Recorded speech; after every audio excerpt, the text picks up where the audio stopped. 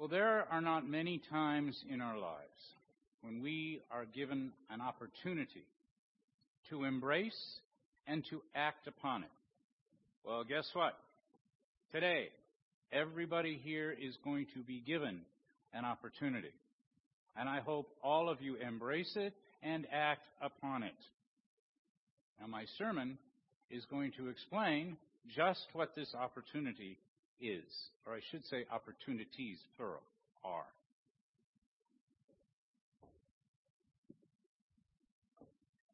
Part of the background of my sermon is going to be based on the scriptural reading from Corinthians that Roberta read always very well. The book of Corinthians is actually a letter that Paul wrote to the church in Corinth. To understand anything about the book of Corinthians, you should know a little bit about the city of Corinth as it existed at the time of Jesus. One only needs to look at a map to see why Corinth was important. You have northern Greece, and you have what almost looks like an island in southern Greece. And that, quote, island is really not an island because it is connected to Upper Greece by a thin peninsula that's only 4 miles wide. On this peninsula was where Corinth was located. The location of Corinth made it inevitable that it was going to become one of the greatest trading and commercial centers in the ancient world. Most shipping traffic moving along the northern side of the Mediterranean Sea went to Corinth and through Corinth. If the ships were small enough, they would be simply put on rollers, rolled across the peninsula, and on they went. If the ships were bigger, they'd come to one side of the peninsula, they'd unload all the cargo, take it across the peninsula, and then load it on another ship. Very, very heavy in commercial traffic. Well, Corinth, therefore, was a very prosperous city, and there was a lot of wealth held by its citizens. However, there was another side of Corinth that made it far more famous than its wealth. For you see, all this commercial traffic brought a lot of sailors to Corinth. I know a little bit about sailors. The sailors had money, and they wanted to spend it any way they could. Perhaps the best way to describe Corinth is that it was the Las Vegas of the Mediterranean. Just about anything a sailor wanted to do, he could do in Corinth. But of course, everything that happened in Corinth stayed in Corinth. Now, a church in such a setting would obviously reflect the wide diversity of its members. According to Paul, that diversity created divisions within the church in Corinth. Factions of the church wanted to follow different leaders. There was strife, arguments, and flat-out hatred among some of the members. There was also envy and strife among them. And as Paul would say, they were paying attention to the wisdom of the world and not the wisdom of God.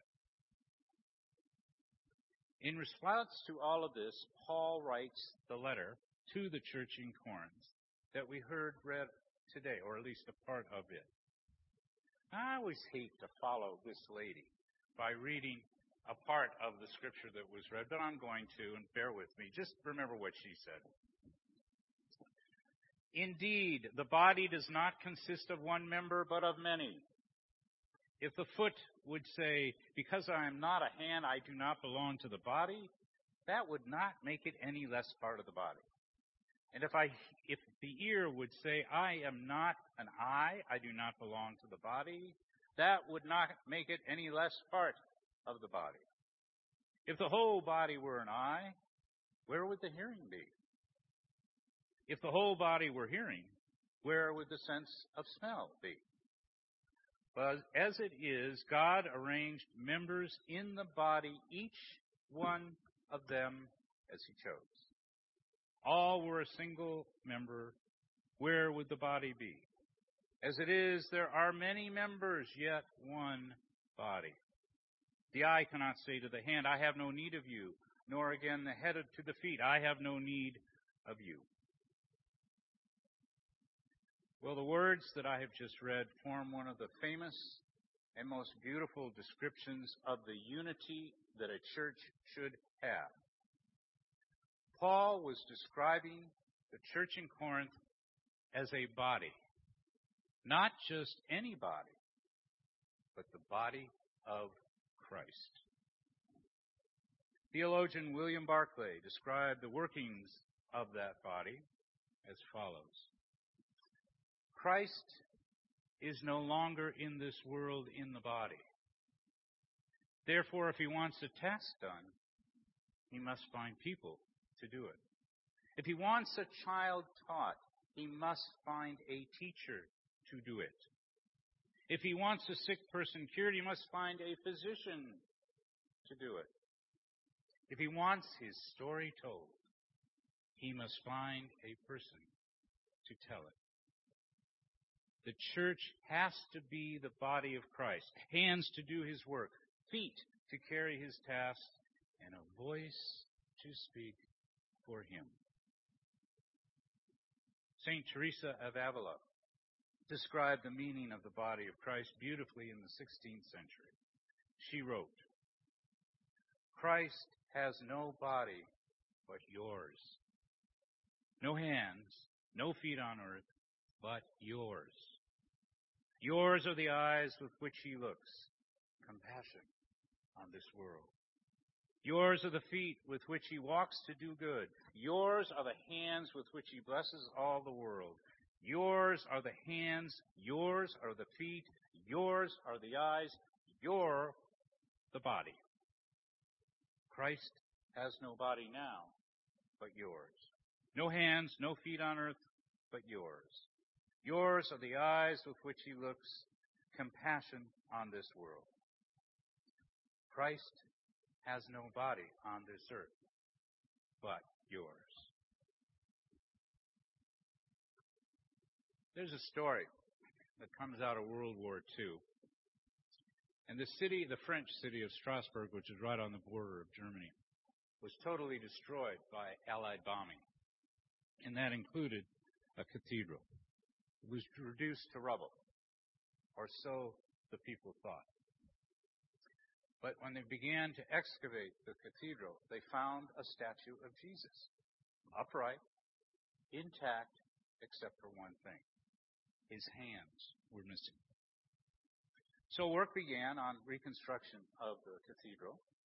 And one of the sculptors there said, look, I'll volunteer my time. I will craft two hands and put it on the sculpture. He went to the church leaders and to the congregation, and they respectfully said, no, thank you. Why did they do that? Well, their answer was written down.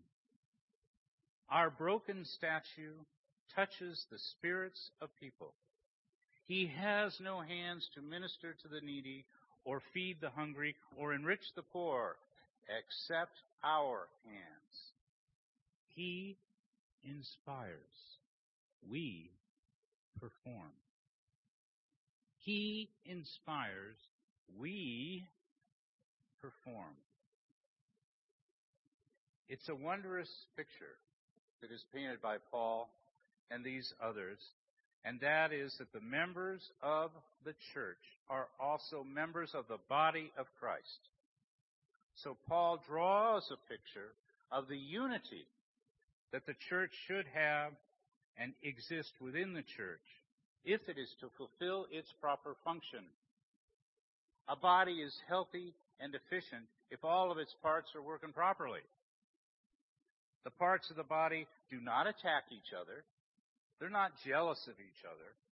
They respect each other. They need each other to function. The words of the Apostle Paul were not just written for the church in Corinth thousands of years ago. They were written for this church, the neighborhood church in Palos Verdes. The question now becomes, have we been acting as the body of Christ? Well, I think we are well on our way now to do so. But we got a long ways to go, And we got a lot of work to do. For the last 2 Sundays, David has referred to the document, Our Church Culture. And I will do so for the last time today. If you take a look at it, it's printed in your order of worship. You will see the first 6 points deal with how we are to interact with each other on a personal basis. Numbers 7 and 8 deal, at least in part, with the governance of the church. That governance is an example of how various parts of the church can come together and work to fulfill the goal of carrying on the ministry of Jesus as the body of Christ. However, the 9th and final point, it deals with just what Paul was telling the church in Corinth. It states, continue on our own spiritual journeys while supporting our shared ministries and working to enhance our church culture. We are all on a spiritual journey. We are all on a journey to know and understand God and to apply the teachings of Jesus in our everyday lives. We are therefore the members of one family in doing so. We are therefore the members of one body in doing so. Some journeys may reach that goal by different paths. However, each and every journey is to be respected, and the person taking it is just as important as any other. Just as the hand is no more important than the eye, so too none of us are more important in the seeking to be a part of the body of Christ. If you stop to think about that for a minute, that brings up the opportunity that I talked about before I gave this sermon. It's time for the body of Christ, that is Neighborhood Church, to move forward, to accomplish what Jesus would have us do. So how do we do that? Well, I suggest that what we do is we build up this church. Just like when you work out and you build up your muscles, I'd flex, but I'd rip my suit. Just as you work out to build up your muscles, by participating in this church, you build up the body of Christ. How do you do that? Well, I'm going to suggest 5 ways. First, attend church regularly. Experience the worship of God that is unique to the neighborhood church. Hear God's word. See how the teachings of Jesus should be brought in and can be brought in to your everyday life. Listen and partake in the beautiful music that is a trademark of neighborhood church. And remember, and do me a favor, pay attention to the words you're reading. Don't just kind of along. They're beautiful, and they have meaning. Participate in the sacraments that go on at this church, and you will realize and come to know that God is present in those sacraments, right here and right now, just as millions upon millions of Christians that have gone before you did. Bring a friend to church. This year, we're going to have several Sundays that will be entitled Bring a Friend to Church Sunday. But why wait? Bring them next Sunday or the Sunday after that. Introduce them to your friends here. Give them a tour of this beautiful place. And I can assure you that David, Carl, and I will be more than happy to talk to them and share the story of Neighborhood Church with them. Number 3, participate in the adult education classes that we will be having here. And we're going to be having quite a few of them. And I'm not sure, but I doubt there's going to be a big, long one like the study of a book of the Bible that takes a year. They're going to be shorter, more concise, and more to the point. David, Carl and I have always said, you don't come to really know and understand God by just coming to worship God on Sundays. You come to know and understand God and the teachings of Jesus by attending a class where you literally wrestle with the scriptures that you're dealing with or the works that are being used in the class. And you participate, but you will be enriched and you will be thankful for the participation of others as you work together to understand. 4. Actively participate in the ministries that this church performs beyond its walls. We are the body of Christ. Our hands, our eyes, our feet are all needed in these ministries. We will have opportunities to serve together as a church in different situations in this coming year. Volunteer and participate. It's not going to hurt you. It's not going to make you sick. It's not going to make you want to go home. Trust me, I know. I've always said a great way to get to know a church member is to stand shoulder to shoulder with them, pound nails, mop floors, serve food, all in the name of Jesus Christ and in the service of God and being a part of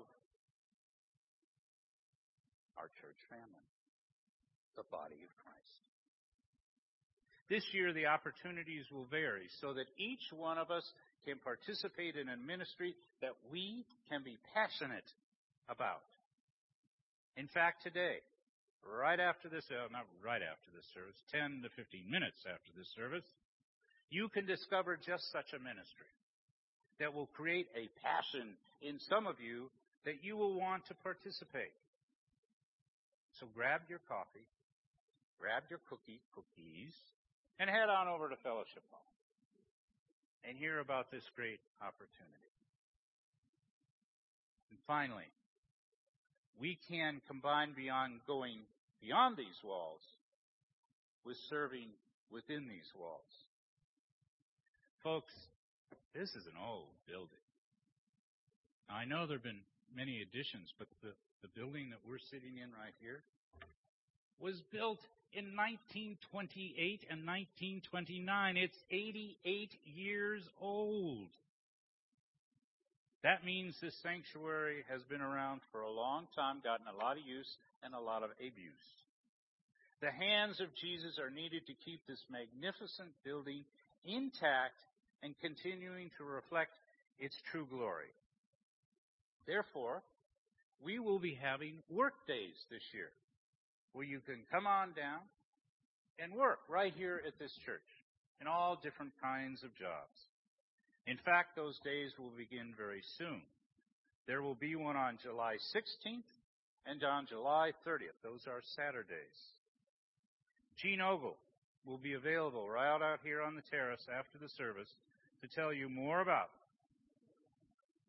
You're recognized, Gene. To tell you more about all these work days and hopefully sign you up to serve with your hands, with your eyes, with your voice, with your feet, as the body of Christ here at this church.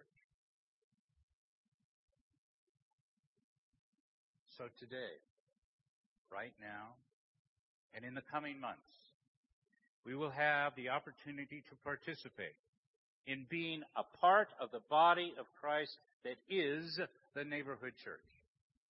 We can be the eyes, the hands, the feet, and the mouth of Jesus serving others. The more we participate, the stronger we build up the body of Christ that is neighborhood church. And the stronger the body of neighborhood church is here, the more it can do and the more it can serve. What an opportunity. No one can say that that's not a great opportunity. I must say, whatever you do, do not miss this opportunity. Amen.